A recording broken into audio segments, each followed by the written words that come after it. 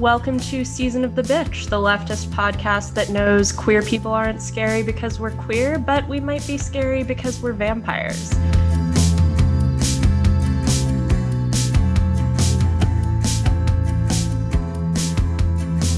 Today we have Julia, Zoe, Bianca, and Kellen. And today we are wrapping up spooky season with an episode about queerness in horror movies. This is one of my favorite topics and something I know a lot of us on the pod spend a lot of time thinking about, so we're very excited about this. We also have an amazing recurring guest with us and resident movie expert of the Season of the Bitch Discord, Genevieve. Do you want to introduce yourself for anyone who may not have heard your earlier episode, which if you have not, you should go listen to that also because it's great. I love the number of shameless plugs in that intro. That was so flawless. I'm trying to learn from you, like plugging our other content. So if you haven't listened to that episode, go do that. I am a current PhD student at the University of Pittsburgh. I'm working on research in the realm of horror. I do work that I would kind of call transmedial bodies, which is just a really fancy way of talking about how race, class, gender, queerness, disability, etc., interact with media kind of across mediums. So I do film, TV, video games, web series, that kind of thing. I've published a bit, one piece in Studies in the Fantastic on zombies and eco-criticism in video games. Some pieces of queer theory about the Wachowski sisters' work, so not technically horror, but we'll let it slide. And a few other small things, all academic, so unfortunately behind big, scary, evil paywalls. Awesome. So I wanted to start us off with one of my favorite essays about horror, which is called Monster Culture by Jeffrey Cohen. It's an essay about a bunch of different ways of understanding monsters that have to do with the culture that's created those monsters. He's primarily writing about mainstream Western culture, but I think one of the cool things about this essay is that it has a lot to say about other cultures as well. Cohen is sort of trying to create these rules that we can use to interpret any scary story we might come across in any culture, which is a big task. But I think as we've seen more recently with the breakdown of sort of stricter media hierarchies, there are some horror movies that don't just come out of these very narrow dominant cultural norms, like just purely the most mainstream Western culture. We see a lot more marginalized people being able to create their own media, and in mainstream media at least being represented. And I think this essay has interesting things to say about horror that comes out of more marginalized Western cultures as well as non-Western cultures. So a bit from this essay that I think is particularly related to queerness in horror, Cohen writes, quote, "Fear of the monster is really a kind of desire. The monster is continually linked to forbidden practices in order to normalize and to enforce. The monster also attracts. The same creatures who terrify can evoke potent escapist fantasies. The linking of monstrosity with the forbidden makes the monster all the more appealing as a temporary egress from constraint." So I really like this idea that monsters and horror villains in general can be both attractive and repulsive at the same time. Much like a lot of homophobic straight people or people who don't realize they're queer yet might view queerness as something that's both has this attraction, but also this thing that's pushing you away. And this idea also helps me personally understand why we're able to see queer icons in horror characters like the Babadook. Even when these characters are written to be evil or scary, there's often just this element of disobedience or theatricality or just having a very strong, independent personality that goes against mainstream social norms that can be very attractive, especially to queer people and leftists who might see things that they really don't like in mainstream society and culture.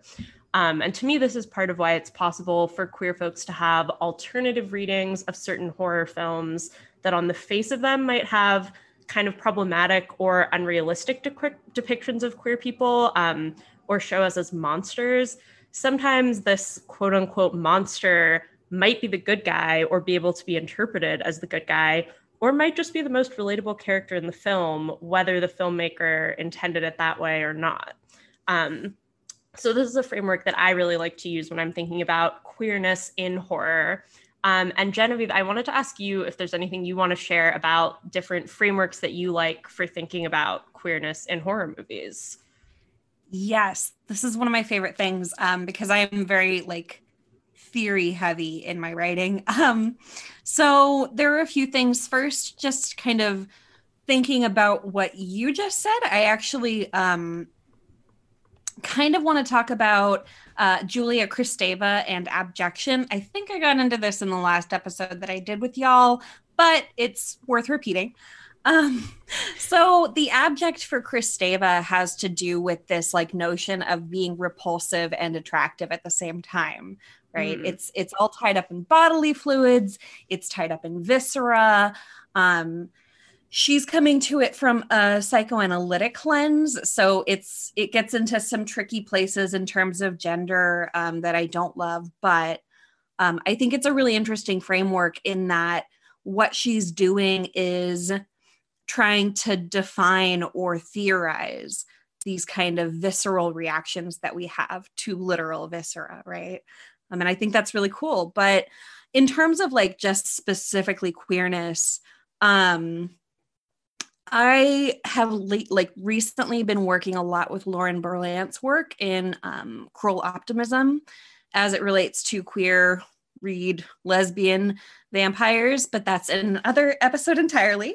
And if I might say so, you all did a fantastic job unpacking some of those kind of related concepts. So I'm not going to rehash there. Oh, thank you so much. Yeah, no, I loved it. I absolutely loved it. And I'm actually working with her work right now on Carmilla. So there you go. But otherwise, I use a lot of Lee Edelman's work when I'm dealing with monstrosity and specifically anti-futurity. So I do a ton of writing on how time is a fundamental element of marginalization in horror media. And I've come to this kind of idea that maybe futurity isn't where it's at.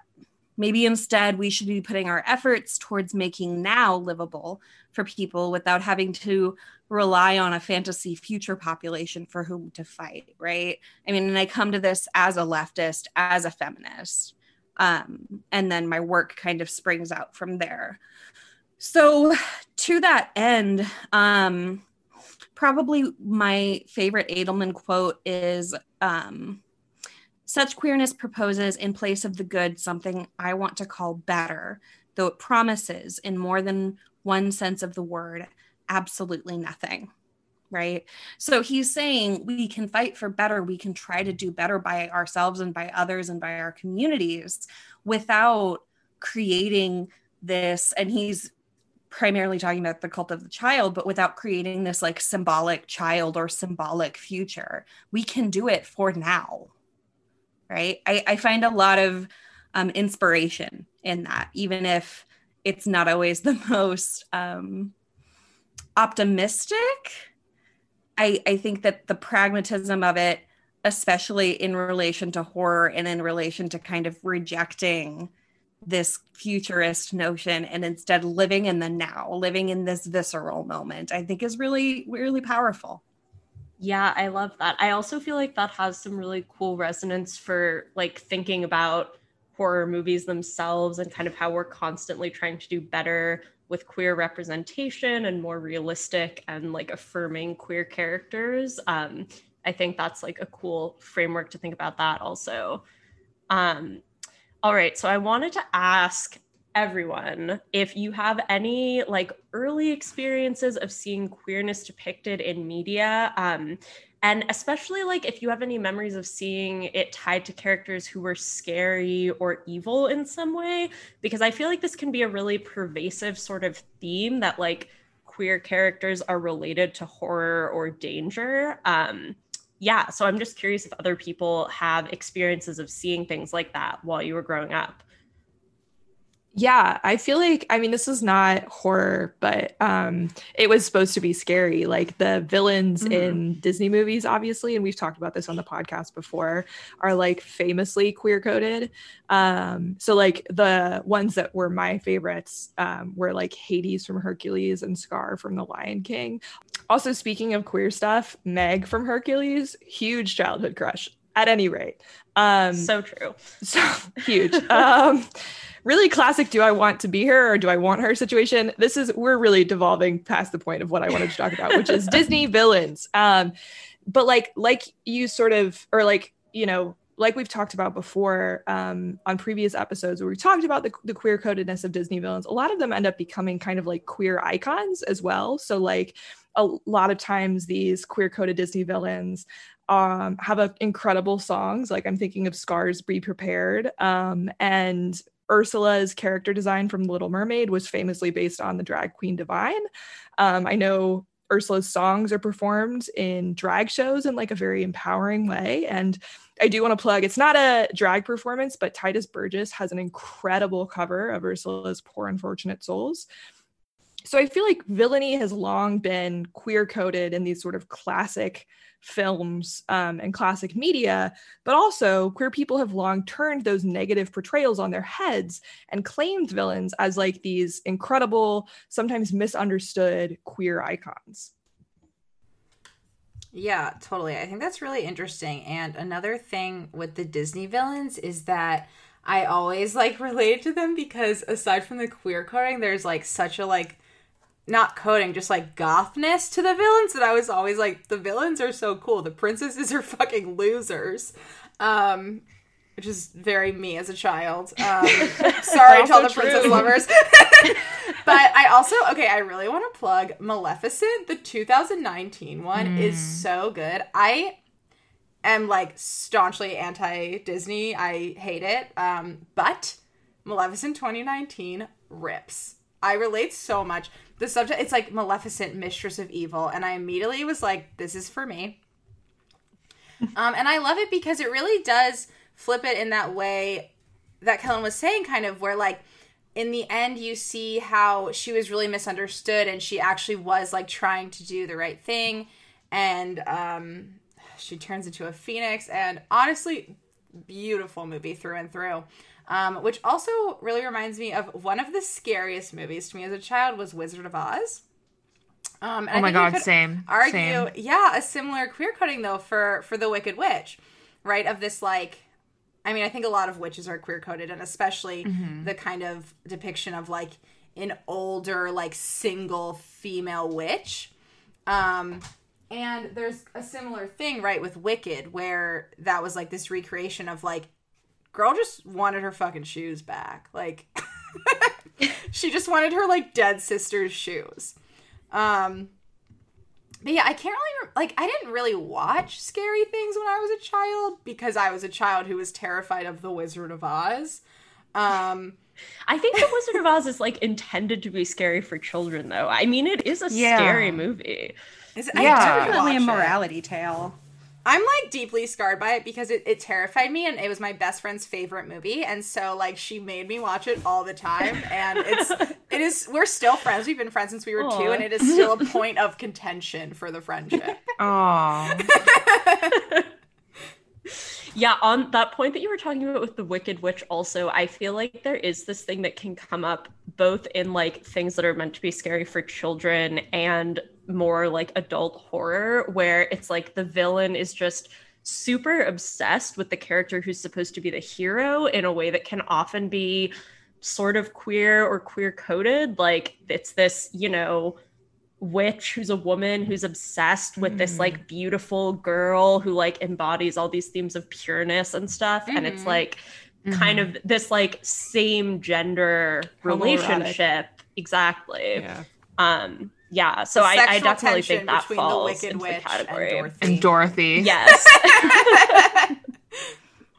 There's an essay to be written here for sure. There is, and it uses Lauren Berlant. I'm just saying, she's all about like weird, like different kinds of toxic attachments. So I'm sorry, I was literally working on this like 2 minutes ago. So awesome. Timely. Yes. Genevieve, did you want to talk at all about early experiences of queerness in horror or scary movies? Yeah, sure. So So I was also a terrified child. I remember seeing The Stuff when I was a very, very young kid, and it completely fucked me up. Um, I could not watch anything even remotely scary after that. It's not a good film. It's a terrible film. It's this weird sci-fi horror, but beside the point. So really my first like awareness came about with Silence of the Lambs because my mom had it on. And I don't remember how she handled Buffalo Bill in that. We're going to get to this, I'm sure, when we talk a little bit more about the history of queerness and horror, but I have no memory of how she handled it.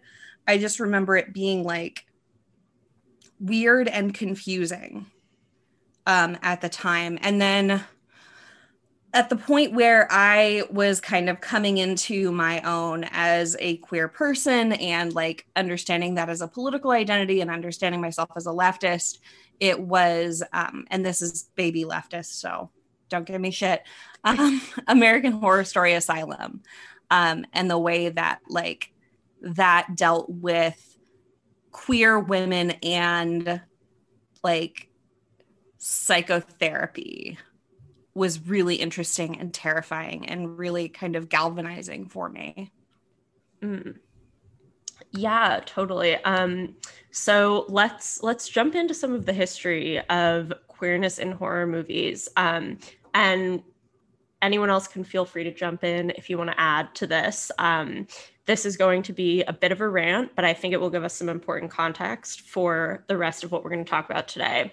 So in our first few episodes of Spooky Season, we talked a lot about Gothic literature, especially in our episodes on vampires and witches. So this was a popular horror genre in the late 1700s and 1800s.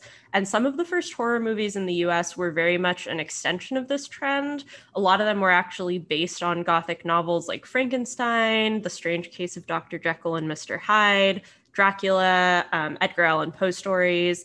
And like we talked about, those narratives could involve a lot of violence towards women and gender nonconforming people and queer people, but they could also sometimes be ways for marginalized writers to kind of sneak in some critique of patriarchy and enforced heterosexuality into these types of scary stories.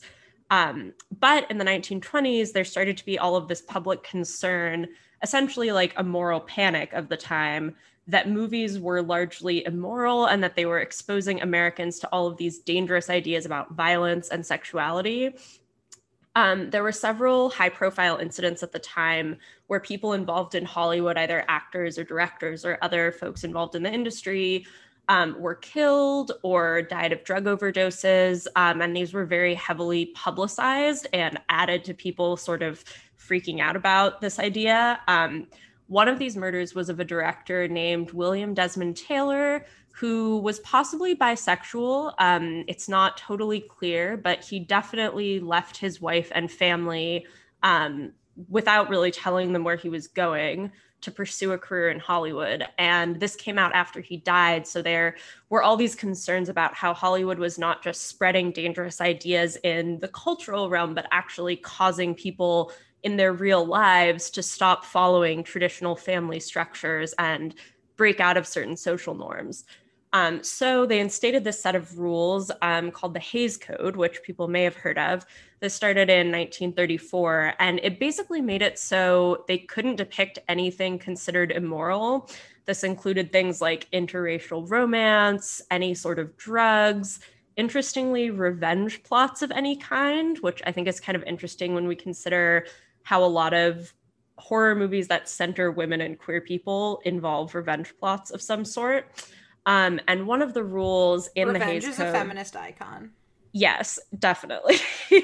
I mean, I think it's like, you know, if society tends to oppress you, you're probably going to want to get revenge of some form. So maybe that's what they were thinking of when they made that rule. I'm not really sure. But yeah, so one of the rules that they had was, quote, "The sympathy of the audience shall never be thrown to the side of crime, wrongdoing, evil, or sin," unquote. So, that just sounds gross to me. Yeah, completely also the opposite of the SOTB ethos, which is, of course, be gay, do crime.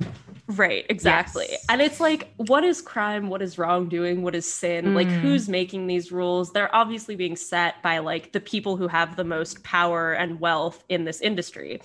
But what this basically ended up meaning was that horror films at the time couldn't depict anything that was explicitly considered queer, because that was obviously considered sinful, but they could sort of imply queerness in characters who were being depicted as the villain, because that would make sure that you wouldn't be on the side of queerness, right? Because it's evil. And these rules didn't end until 1968. So one example of a film from this era that people might have heard of is Psycho, which is a Hitchcock film. Came out in 1960, and I guess, kind of spoiler alert, it's about a serial killer named Norman Bates who dresses up in his mom's clothes before he kills people. I say it's only kind of a spoiler because I feel like that's only like an important central plot point if you consider trans feminine people uniquely scary, which I don't. But anyway, so in 1968... Bold take. Yeah, exactly. Just really, really going straight to the hot takes here. But, this was like, I feel like the reason it's a reveal in the movie is because it's supposed to be really scary, which is so whack. But anyway, in 1968, they finally got rid of the Hays Code, and that was replaced with the movie rating system that we have today. So the GR, everything everyone knows about. This technically meant that horror movies were no longer required to depict queerness as evil, but in practice, as we all probably know, this didn't really mean that they stopped doing so entirely. Some examples that I wanted to bring up specifically from the 80s and 90s include Dressed to Kill, Sleepaway Camp, and Silence of the Lambs, which you mentioned before, Genevieve. And all of these feature gender nonconforming characters as the villains. And specifically, I think it's important that their gender queerness is a central part of what makes them evil. So it's not like they just happen to be trans and they're a killer. In Silence of the Lambs, for example, the villain kills women and then skins them to wear their skin like a human woman's suit after being denied gender confirming surgery. So it's very clearly like their gender queerness is linked to what's causing them to do evil. Another example is this movie from 1980 called Cruising, which was one of the first movies to ever be protested by queer rights groups. This was about a serial killer who kills gay men in the West Village and this supposedly straight police officer who has to go undercover and infiltrate New York's queer BDSM community in order to catch the killer. And he maybe discovers some things about his own sexuality along the way. That's not totally clear in the movie, but I definitely think it can be read that way. Even though these movies were in a lot of ways very harmful to queer people, at the same time, because these types of movies no longer had to be hiding their subject matter, horror and thriller movies like these actually had some of the most explicit depictions of queer sex and sexuality and queer lives, even though they were often depicted very negatively, or at least were intended to be. So some queer critics have said that movies like these actually helped them come out, or they've just had alternative readings of them where they feel like it's possible to watch these movies and enjoy them, either in kind of a campy way, because some of them are just so over the top in condemning queerness, kind of like how Reefer Madness is a cult classic now. And then also some people have a way of viewing them that's genuinely finding some positive aspects in the way that queerness is portrayed in these films. So there has been sort of some reclaiming of some of these movies in more recent years. Yeah, I found all of that so interesting. I've never seen any of the movies that we've mentioned. I'm like notoriously known among my friends as the person who has not seen any movies. Like I am not like against movies, I just like haven't watched. So I don't know, I feel like I want to watch first. Bianca is anti-movie. I mean, I also think some of these are just like not worth watching, so it's like you're not missing that right much. I was like, I don't know, some of these you just described were like, oh, queerness was determined to be evil. I don't know if I want to be spending my time watching that. I don't know. Right. But what I was gonna say is like all of what you just said makes me think about just like art and subversiveness more generally. Like a lot of what you discussed about the earlier films, like used queerness as itself a way to be subversive. And I think that subversiveness can either like be presented as a good or a bad thing, like depending on the angle of the film. Like if there's a villain in a horror film specifically, or if there's a villain in a horror film and like they're depicted to be a villain specifically because they are queer and or trans, or there's like a suggestion that there is a queer or a transness about them, then that's kind of bad because it suggests that queerness or transness are like horrific qualities in some way, which is like obviously not true. But I also think that there are movies where like queerness is presented in a subversive way, but in a way that like is more radical or going against the grain without problematizing it. So I think like there's like so many different ways to sort of like go against the grain, but like if like politics or like the culture of the era like dictates that queerness is harmful, then that can be kind of dangerous. Like I can't think of any horror films right now that kind of like present queerness as like a radical thing, but like Moonlight or like The Watermelon Woman, which is like a film that I recently watched. So good. It's so good. And like, but I think both of those are like very clear examples of like queerness as subversiveness, but not in a problematic way. Yeah, totally. Yeah, I guess one example that comes to mind for me that's more of a horror movie that is also a little bit older is the Rocky Horror Picture Show. So that came out in 1975, and it was definitely an early movie to kind of like subvert some of these tropes where even though on the face of it, you could maybe interpret it as like the characters presented as the heroes are this straight couple who's then basically seduced by a bunch of aliens / mad scientists, and like specifically into queerness and transness. But it's so over the top, like the straight characters literally get engaged in the first scene of the movie and all of their songs are about how like straight they are.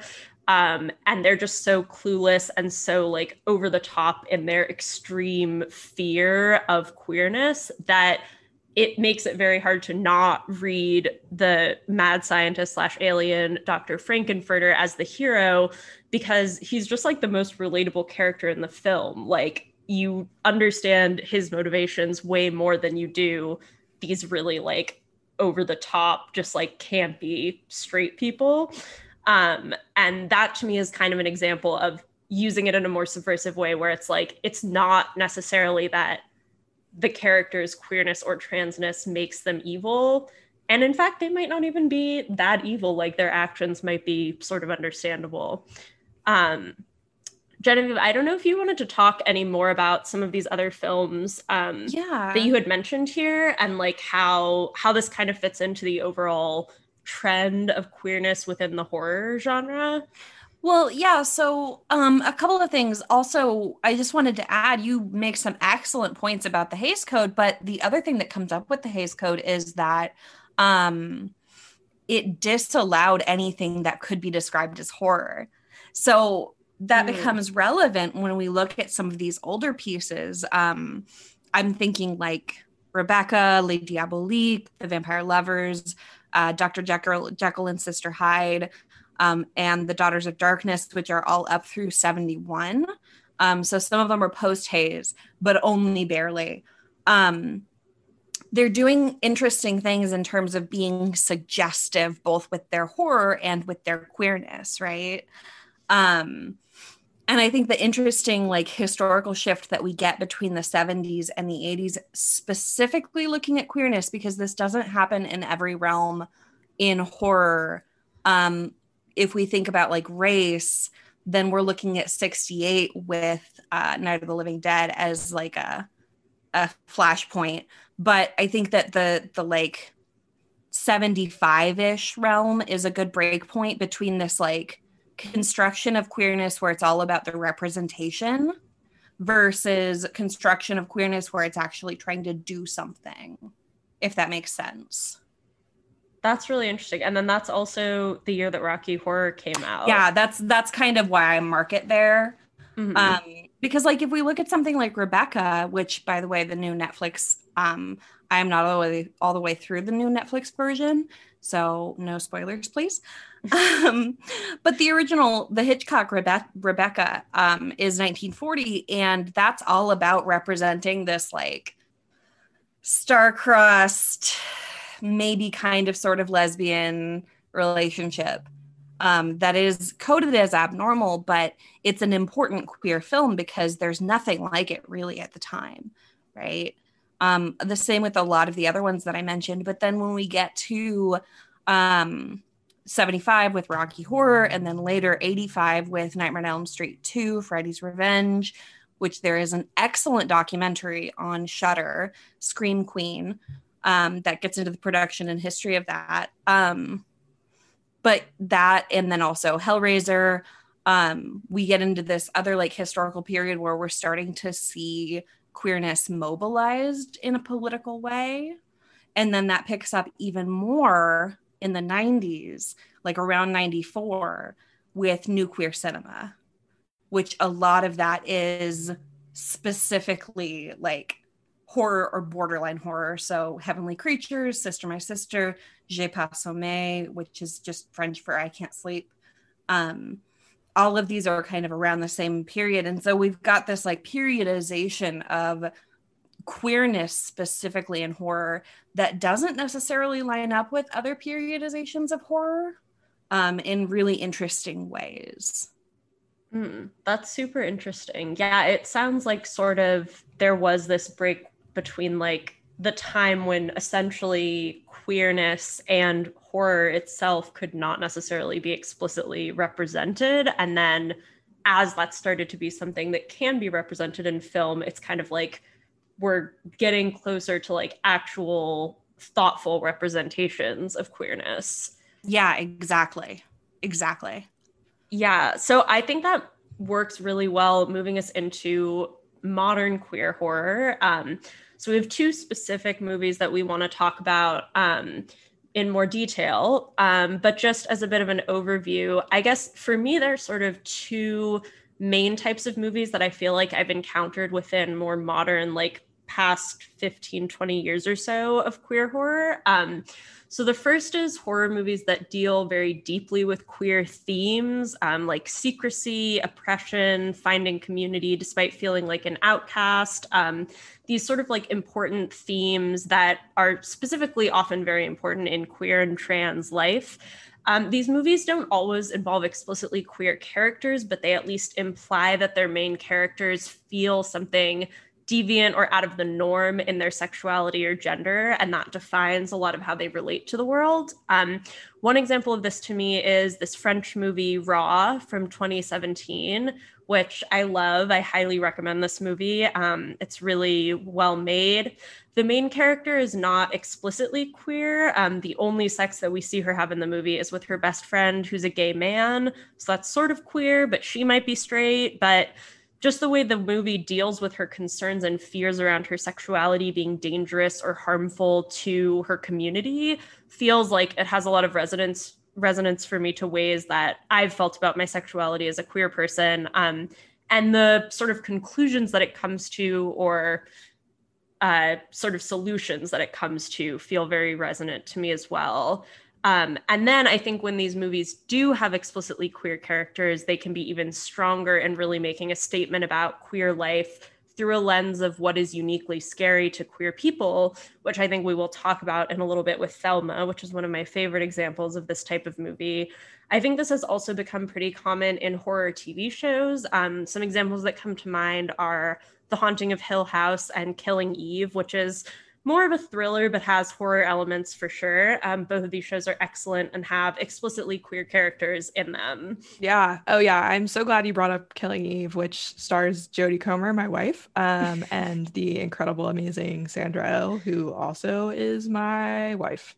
Yeah, I will watch anything with Sandra Oh. She's amazing. Good choice. Yeah. I love how Kellen's role in this episode is like glamorously sitting there in her silk robe and just popping in to be like, got a crush. Talking about who her wives are. Got a lot of wives. Love that. That is perfectly valid. That is how to watch horror. So, I think I bring a lot to Season of the Bitch in general, you know, like the just jumping in, talking about wives. Somebody has to do it, and I am willing to take on that burden. Taking one for the team. Right, exactly.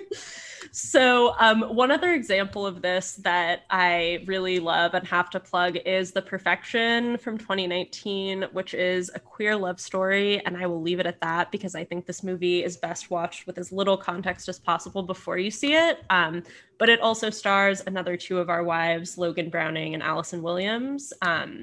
Oh, Allison Williams, my other wife. Oh my god. Best, creepiest. Oh my god. Seeing her in Get Out just shook me to my yeah. Oh, she was so good in that too. Also, I love how Julia said our wives because this is a polycule. Communism. Right, yes. Our collectivized wives. I suffered through 2 seasons of Girls just so I could watch Allison. Oh my Williams. gosh, same. Wow, I was going to say the exact same relatable. thing. I'm watching Grey's Anatomy right now, like purely because of Sandra Oh, so I can really relate to that. Yeah. No one else was interesting to me in that show. It's so true, yeah. But yeah, okay, so then the second sort of broad type of queer horror movies that I feel like I've seen more recently are ones that have queer characters, but the movie isn't really like thematically about queerness at all. It's just sort of like, this character is gay, but that's not really important to the plot.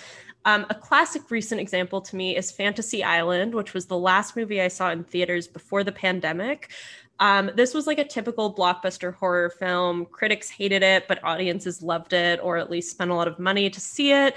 And it has like 5 or 6 main characters, one of whom is gay, but it's not important to the plot at all, which I think in some cases can be really cool. Like, we should be able to have marginalized characters in these sort of, you know, silly, just like blockbuster horror movies in which none of the characters are very deep, but it's nice to just like see yourself in this really fun, over the top type of movie.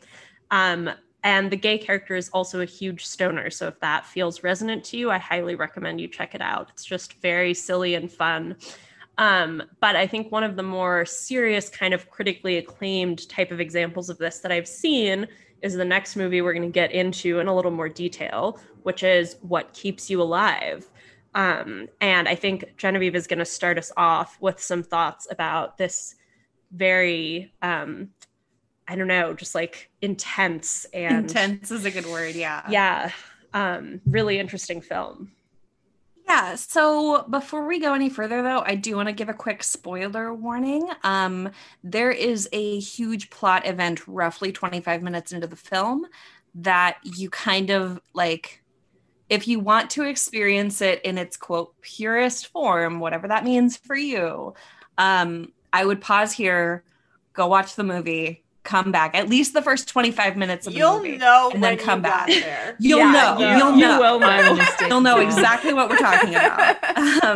But I want to give people the opportunity to go do that if they like so choose.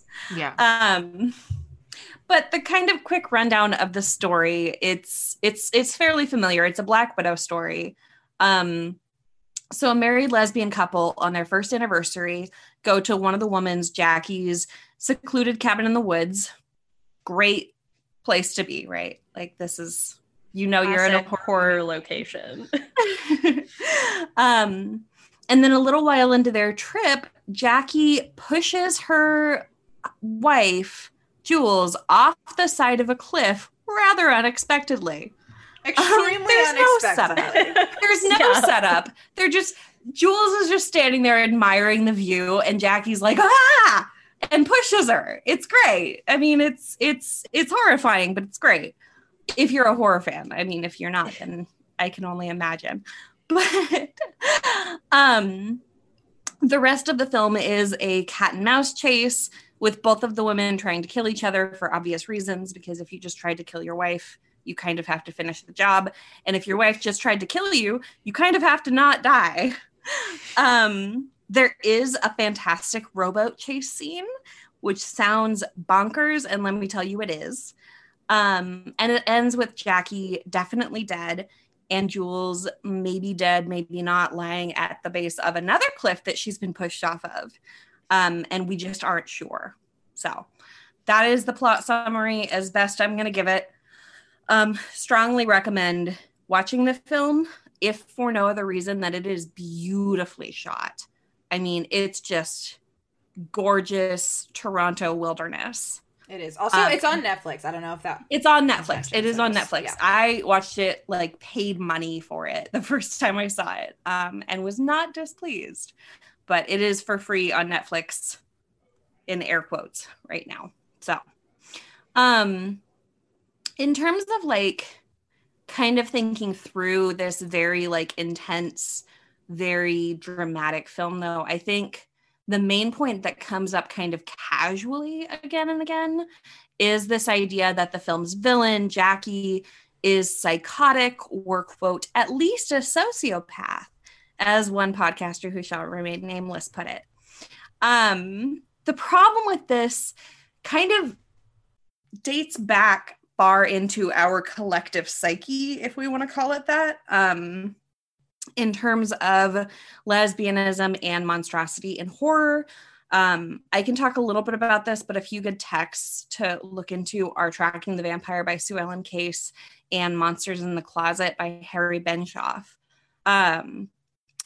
So queerness of any kind, and especially lesbianism, because of women's relationship and psychology to early definitions of hysteria, is deeply entrenched in stigma surrounding mental illness, which was like kind of fueled by the fact that lesbianism was itself considered a mental illness in the DSM, the Diagnostics and Statistics Manual, which is where we get clinical definitions, until very recently, I want to say 1973.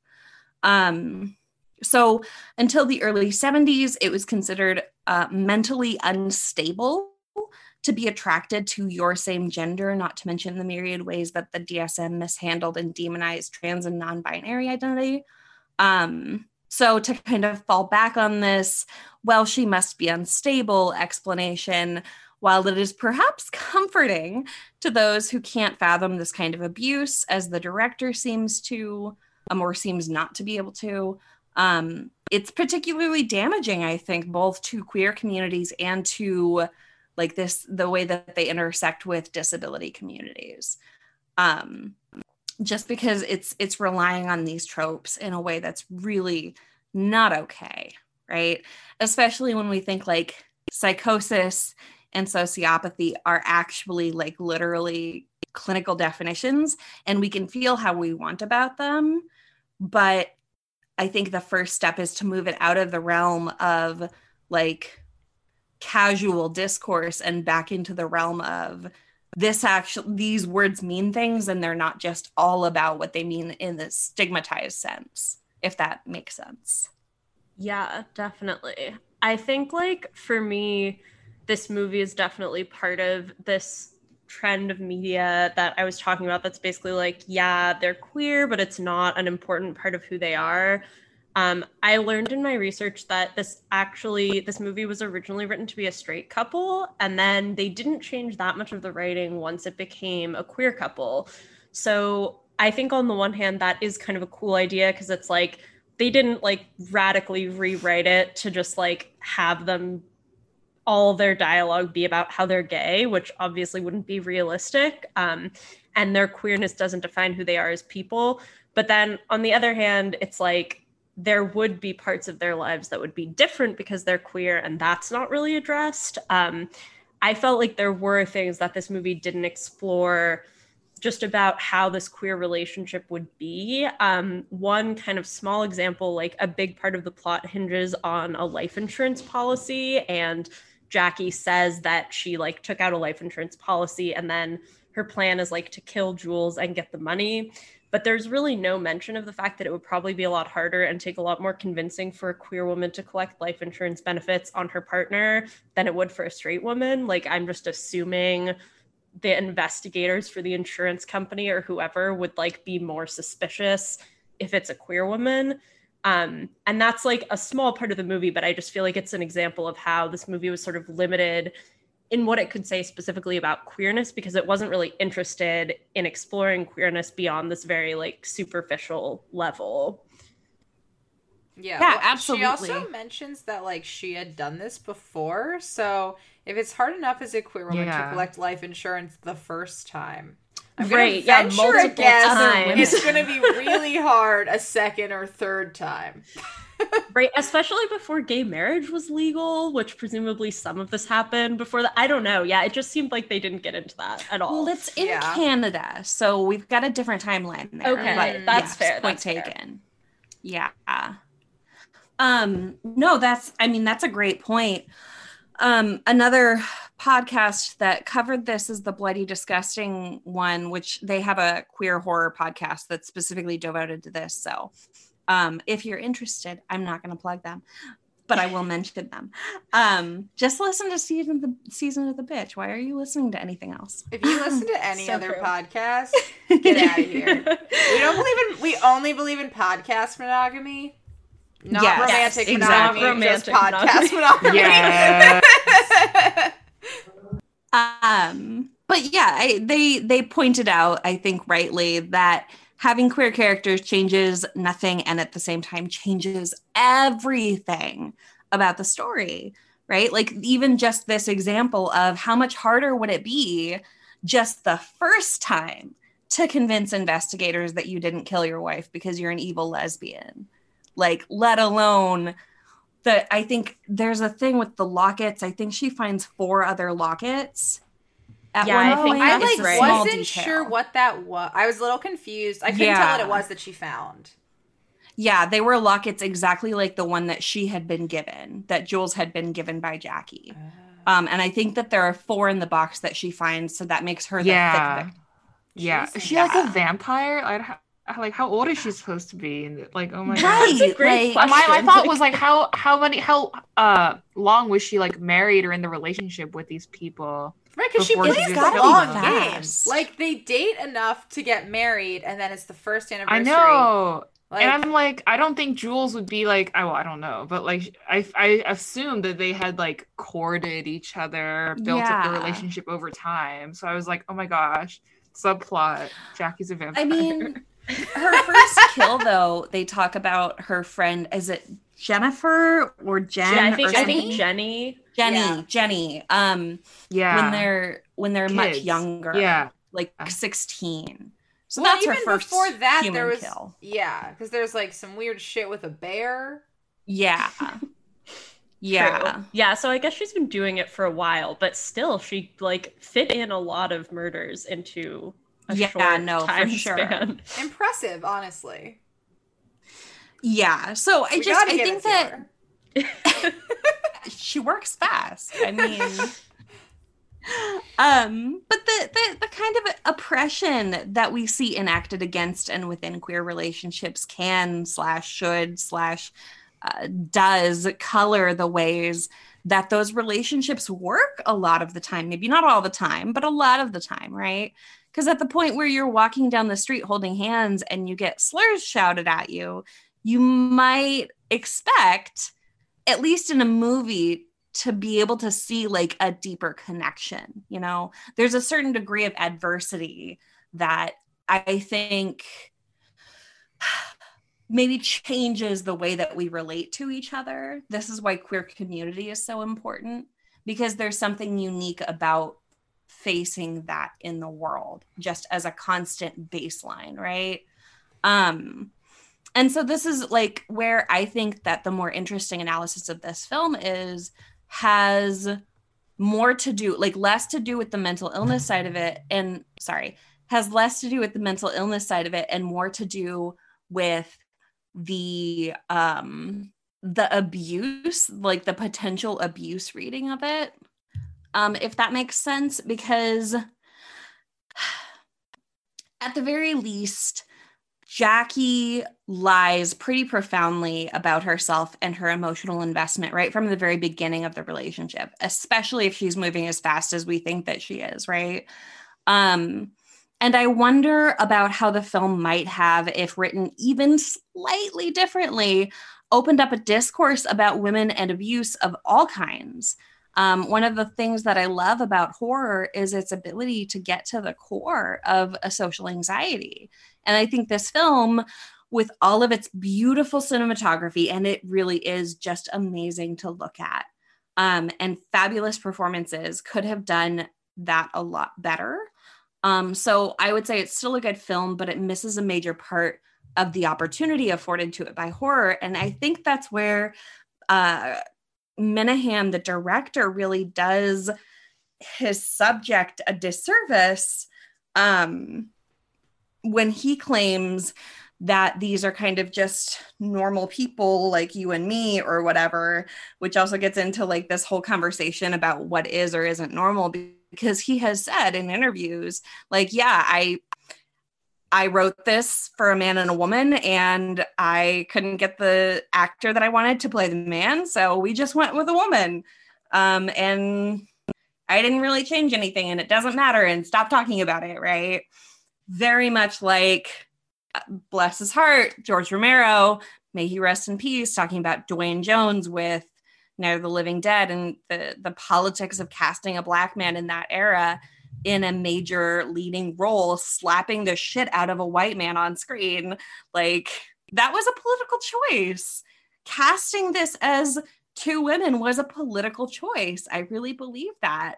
Casting Ripley in Alien as a woman when it was originally written for a man is a political choice. So whether the directors acknowledge it or not, this is where I come down on the whole death of the author concept in literary theory, right? Like, the idea is we leave the author and their personality out of it and look at the text as it stands. And I don't agree with that 99% of the time until they start saying dumb shit like, oh, it wasn't intentional at all. You're reading too much into it, you know? Yeah, no, I totally agree with everything that's been said so far. And like, as I was watching this movie, I was also noticing this recurrent theme of like Jules learning that Jackie was hiding all of this information from her, and then not really knowing how to handle learning this new information. Because like, on one hand, it was definitely sort of a betrayal for Jackie to hide all of this stuff from Jules. But I remember this specific scene where like, after the like first push off the cliff happens, Jules is like in a lot of pain and she's trying to get back to the house. And like the scene keeps like flashing back to like tender moments that the two of them had shared together in the past. And it sort of was like, I think it is sort of reminiscent of certain patterns of abusive relationships, because abusers like often are experts at manipulating their victims into thinking that they really love them, which is sometimes why victims have trouble reconciling the harm that the abusers have done to them with the genuinely enjoyable experiences they've shared before. But yeah, like as you mentioned, Genevieve, and as Julia mentioned, I think that like what I just talked about isn't exclusive to queerness. And now like after learning that the couple in the movie was like originally written to be straight, like I think a lot of elements of the movie make more sense now, because I also had this sense that there was not really an emphasis on their queerness like at all. Like I think the one like explicitly like queer like mention was the part where Jackie was like, yeah, like once I like came out or whatever, I changed my name from Megan to Jackie. It's like that part.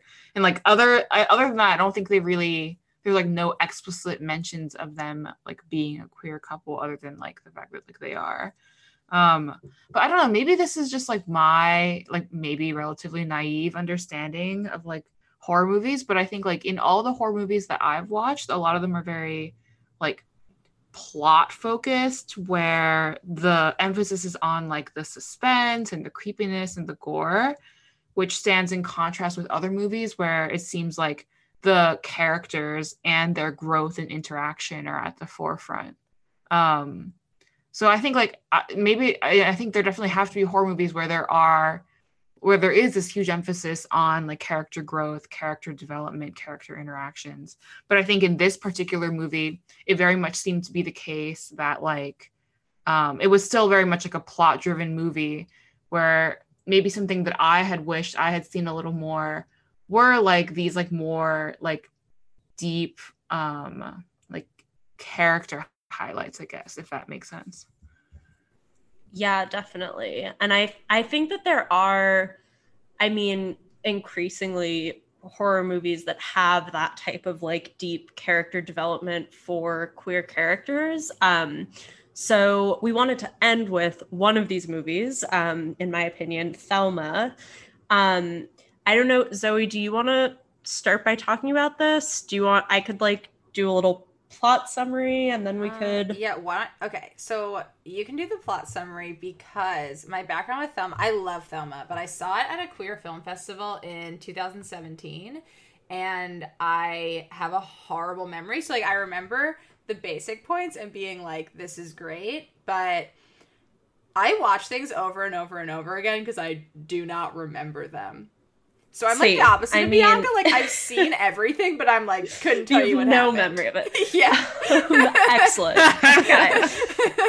And I don't think all of us got a chance to watch this one right before this episode either. So I'll just kick us off with a little bit of plot summary so that we can all talk about it from there. So Thelma is this movie. It came out in 2017. It's Norwegian, so subtitles, but I recommend you push through that because it's amazing. So basically, this is the story of this young girl named Thelma who's going off to college for the first time. And she's very sort of isolated. She spends all of her time studying. She has a really hard time making friends. And as the movie starts to develop, we sort of realize that she comes from this really strict religious upbringing. And there are all these sort of flashbacks to moments of her childhood where her parents were very repressive and like enforcing these religious norms on her. Like there's a scene where she drinks alcohol for the first time and then she like calls her dad crying and is like, basically, will God forgive me for drinking alcohol? And her dad ultimately is like, yes, that's okay. But also her parents are very strict. And she starts to develop this crush and relationship on her classmate, who's named Anja. And so she's sort of discovering her queerness. But at the same time, all these mysterious things start happening where basically whenever she's with Anja or whenever she has a strong emotion, mysterious things will happen. Earthquakes, this really intense wind. She seems to have kind of this connection with nature and like natural phenomenon. And at the same time as that happens, she also will have these really intense seizures. So her relationship with Anja develops, but at one point, while she's like having one of these seizures, it's sort of like she makes Anja disappear, like completely into empty space, while she's sort of thinking about like, oh, I wish like this had never happened. I wish I had never met her because it's bringing up all these like things with my religious upbringing. So she's like, oh shit, I have the power to make people disappear. Got to go home to talk to my parents and figure out what this is about. She finds out that when she was really young, she, again, in a moment of just like split second thought, like, I wish I didn't have a younger brother. She disappeared her younger baby brother from his bed to like under a frozen lake.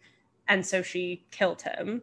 Unintentionally because she was also a child. But so ever since that point, her parents have like repressed this power. And like, I think like at some point it's implied or said that they actually like drugged her in order to make her forget as well. But essentially they like never talked about it and made her think that this wasn't real and she didn't have this power. And after this is revealed, I think it's a little bit ambiguous, but the way that I interpret it is that like Thelma sort of blames her parents, right, for like not telling her about this power. And so it's kind of their fault that she disappeared her love interest Anja, because if she had known about this, maybe she would have been able to control it better. So she gets really mad and kills her dad by setting him on fire. But she also heals her mom, who is in a wheelchair, to make her be able to walk. So it's kind of like she does this one like possibly evil thing and one possibly good thing.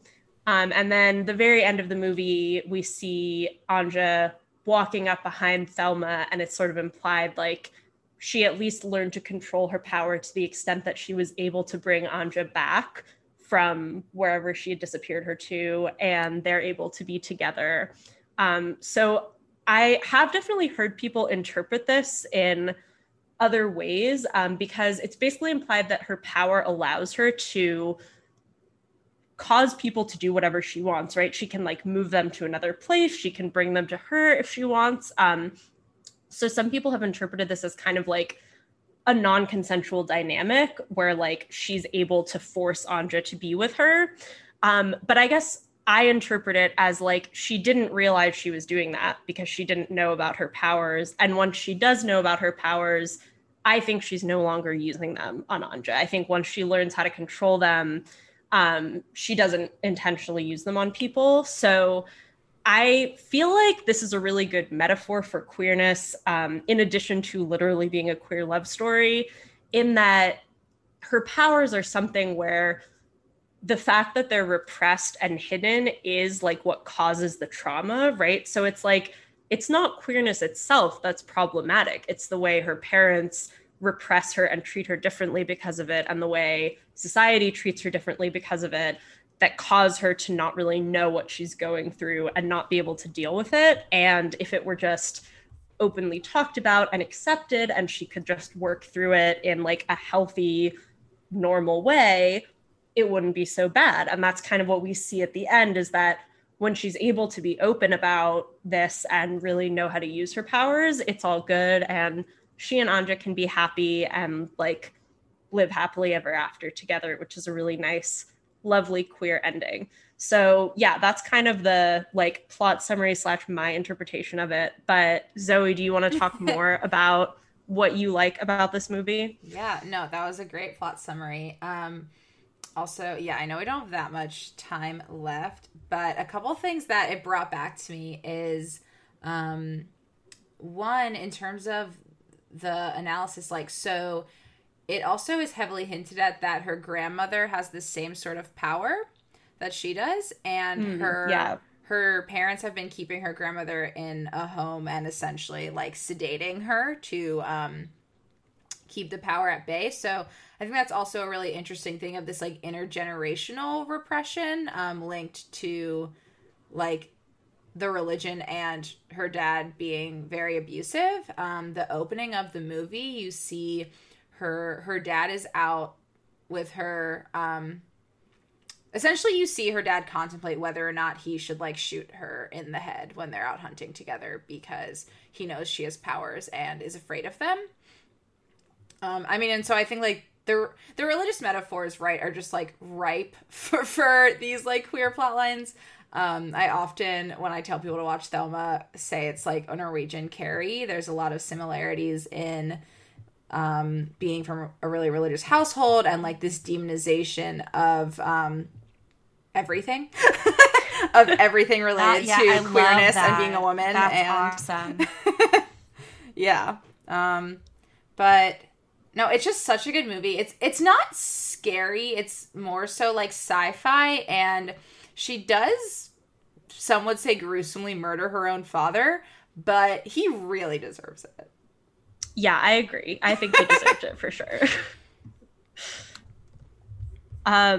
Yeah, so I think that's a great note to end on. Kill all terrible men because they deserve it. He deserved it. That's our take. He deserved it. Look, he's been repressing multiple generations of queer women, so yeah, no, totally. I mean, like, I genuinely, Let's I think return to revenge. Like, yes, yeah, for yes. sure. Feminist icon, revenge. Exactly. I do just think there's something so great about seeing a queer character get their revenge, and there's something very, very cathartic about that. But yeah, that I think we'll end there. It has been a wonderful spooky season, and I'm really glad that we got to end with this theme. And thank you so much, Genevieve, for joining us and sharing your wisdom about the queer in horror. Yes, Thank you so much for having me. It's always so much fun to be on. Oh, yay. Thank you so much for being on. All right, well, that was our episode. That was really great. So thank you for listening. If you liked what you heard, you can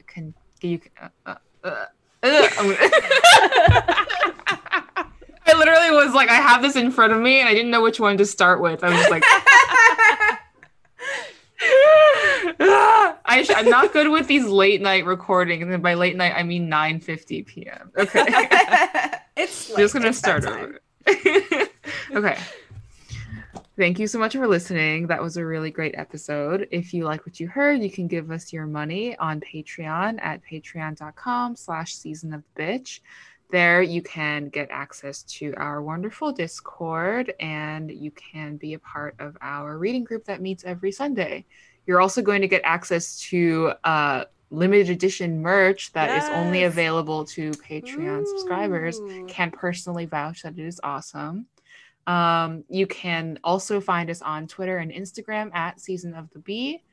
You can rate and review and subscribe on iTunes. And finally, if you would like, you can send us an email at seasonofthebee@gmail.com, and we will definitely read it. All right. We will definitely think about reading it. Oh. I will read it. I know that tone was skeptical, but I promise I'll read it. Okay. Also, we do have merch for non-Patreon subscribers, which first of all, why? But secondly, we do have new merch for non-Patreon. I mean, you can also buy it if you're a Patreon subscriber. If you are not a Patreon member, but you want to give us your money, you still can. Right. Yeah. Which is on our website at seasonofthebee.com/merch. Gotta plug that merch. Yes. It's so good. I don't know why you wouldn't want it. It is so good. It includes sweaters with Marx's face on them. So which I'm wearing right now. Wow. It looks so good. Yeah, mine just came and they look amazing. Definitely a good addition to your leftist swag. Yeah. My parents were like, but why does he have a binky? And this was right before we recorded. I was like, don't have time to explain. Why wouldn't he have a binky? Have you heard of Marx? Marx famously known for always having a binky? Yeah. How could you not know that? It's in the Communist Manifesto at the end. He literally is like, I also have a binky. He was like, I've been wearing a binky the whole time, or had a binky the whole time I was writing this. Yes. I feel like it's like a solid bet that no one has actually read to the very end of the Communist Manifesto. Oh my god. Yeah, that's actually why no one knows about it, because they haven't made it to the end. It's on the last page. Like, if you turn the last page, it's in there. You're right. Go check your copy. You're the only ones who've ever made it that far. So yeah, I can't believe it. We're the only people. We make a podcast together now. What a coincidence. Okay. That's the prerequisite for being on the podcast. Yeah, that's the one. Page of the podcast. Oh my god. Okay, we have to go. Okay, yeah. Cool. Love you all. Love you. Bye. Love you. Bye.